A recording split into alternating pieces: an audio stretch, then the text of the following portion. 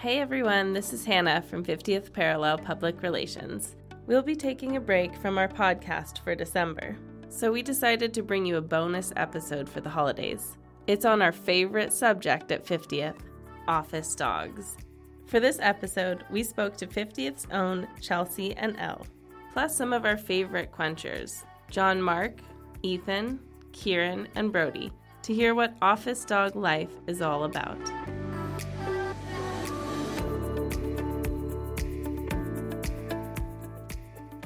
Murphy, don't bite the microphone.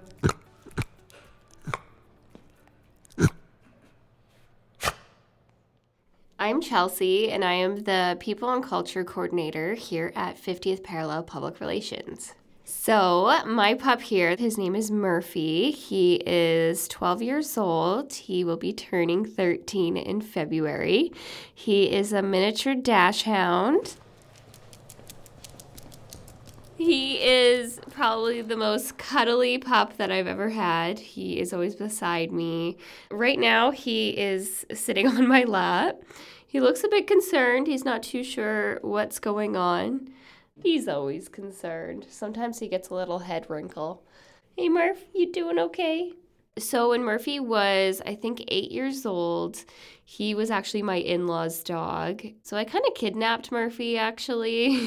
He came for a sleepover and he never left. Can you sing, Mama? Bow. Bow.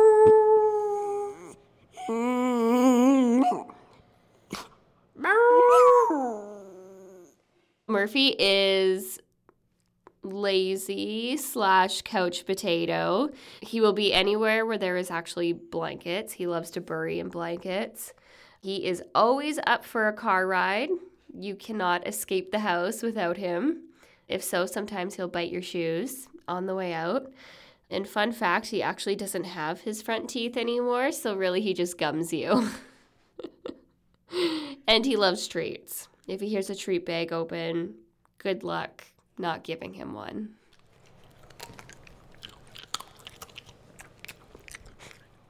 Fia, sit. Spin around. Good girl. Gentle. I'm Elle. I work at 50th out of the Victoria office. We are based out of Quench, which is an awesome workspace, and the bonus is that it's dog-friendly. Fia is a Vizsla. She is 4 years old, and she is kind of known as my shadow. I would say that she is no offense to anyone, the most photogenic. Fia is everybody's emotional support animal, not only for 50th members, but I think around Quench. Quite often we'll find her posted on other people's Instagram. She definitely helps in moments when Photoshop crashes and deadlines are tight. I think that it's really beneficial having a dog in the office. It's really great for my dog. She's a Vizsla, so she gets separation anxiety. So the fact that she can sit with me at work is amazing. Although a lot of people argue that it's me that gets separation anxiety. I think it's very therapeutic for the team to have a dog with us in the office. She's definitely our rock. Dogs are a great icebreaker and they're really good at bringing people together. Fia came to work with me from day one. So her first day in the office was also my first day. She's always very excited to get to the office. She runs up the stairs and does her rounds every morning, says hello to all her friends, her doggy friends and her human friends. She's such a nice girl, huh? Okay, last one. Which ones are these? Pot roast punches? My goodness. It's delicious. Okay, we'll break it in half because you swallow these. Oh, look at that hand. High five.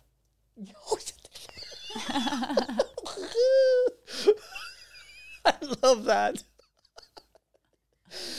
Oh. So Benji is with the other dogs, having hopefully a fun dog day. Benji is like a little angel that came from heaven. Benji just provides that break sometimes. Sometimes it's laughter. Sometimes it's just affection. And other times he misbehaves. So it shows that, nothing is perfect. And that's the way we like it.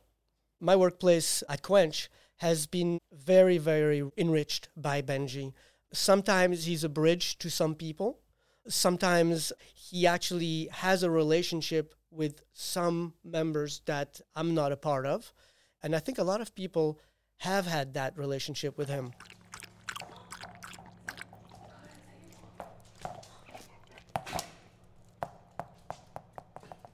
I actually call Benji the cat dog sometimes because he does kind of act like a cat.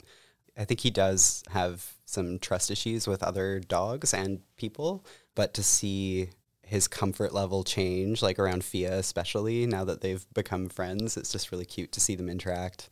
It most definitely makes me want to have my own dog more. I think it helps me get my dog fix. I look forward to coming to work every day and seeing which dogs are going to be in the building. It's probably the highlight of my day. I feel personally that dogs reduce stress. They bring a lot of lightness and humor to the workday, and they can really teach us a lot about relationship building and fostering trust.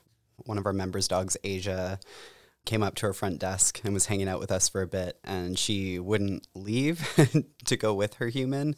So her human had to bring her bed to come sit with us behind our desk for the day, and ended up feeling a little bit rejected. Do you want to go for a walk? What is it? What is it? What is it? Oh, yeah, okay, it's the treat. I get it. Okay, come back over here. Can you speak for it? Just speak out loud. You've got the mic right in front of you. This is your time to shine. What? Oh. I've had Asia for almost 9 years. She's turning 9 this year. She is a Malamute German Shepherd Cross, so she's a big girl and a very hairy, sheddy girl. Asia helps me have balance in my life. I have the tendency to work from 8 a.m. till 3 a.m. in the morning, and there's Asia just napping the entire time. So she reminds me to take a break and to just relax. This is her home. I've never seen her so excited. Really? To get somewhere. She sprints up the stairs. It's created a space that I can go to with Asia, but also it exposes Asia to so many different people and personalities. Asia's rarely just sitting with me. She's usually with someone else, like Brody or someone else, and I'll be working, and then there goes Asia trotting by with some other human just getting a walk through the office, and it really socializes her. So dogs in the office, it's healthy for the dogs. It's healthy for the people. She makes sure that everyone gets an opportunity to pet her. So there's really no downside. Fia, speak. Okay, good girl.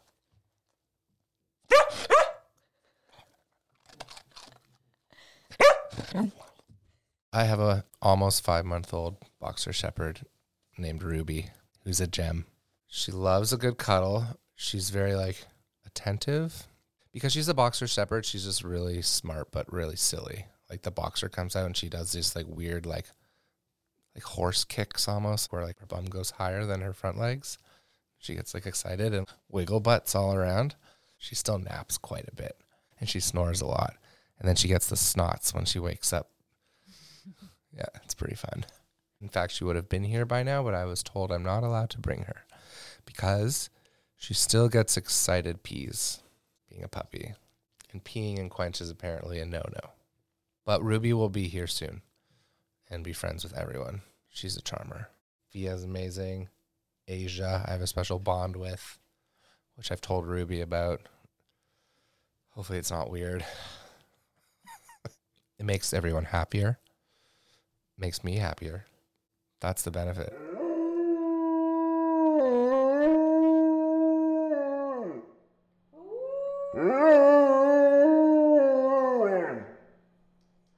Life without dogs would be what?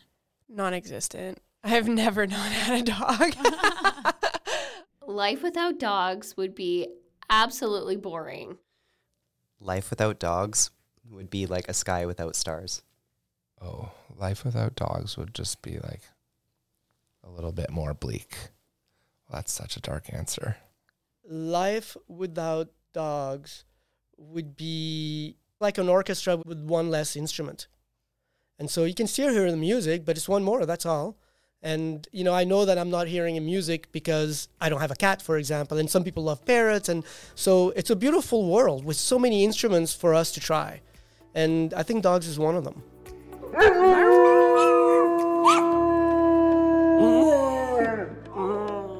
You have been listening to the 5th episode of Parallel Purpose, a podcast by 50th Parallel Public Relations. We are honored to be located on the traditional unceded territory of the Comox First Nation in the Comox Valley. And of the Lekwungen-speaking people, Songhees, and Esquimalt First Nations in Victoria. Many thanks to all our furry friends and their humans for being part of this episode. Follow us on our Instagram, Parallel Purpose Podcast, for the latest updates and behind-the-scenes content. And of course, follow us wherever you get your podcasts so you never miss an episode. From the whole team at 50th, we wish you a happy holidays and a peaceful new year. Our next episode will be released soon. We hope you'll join us then.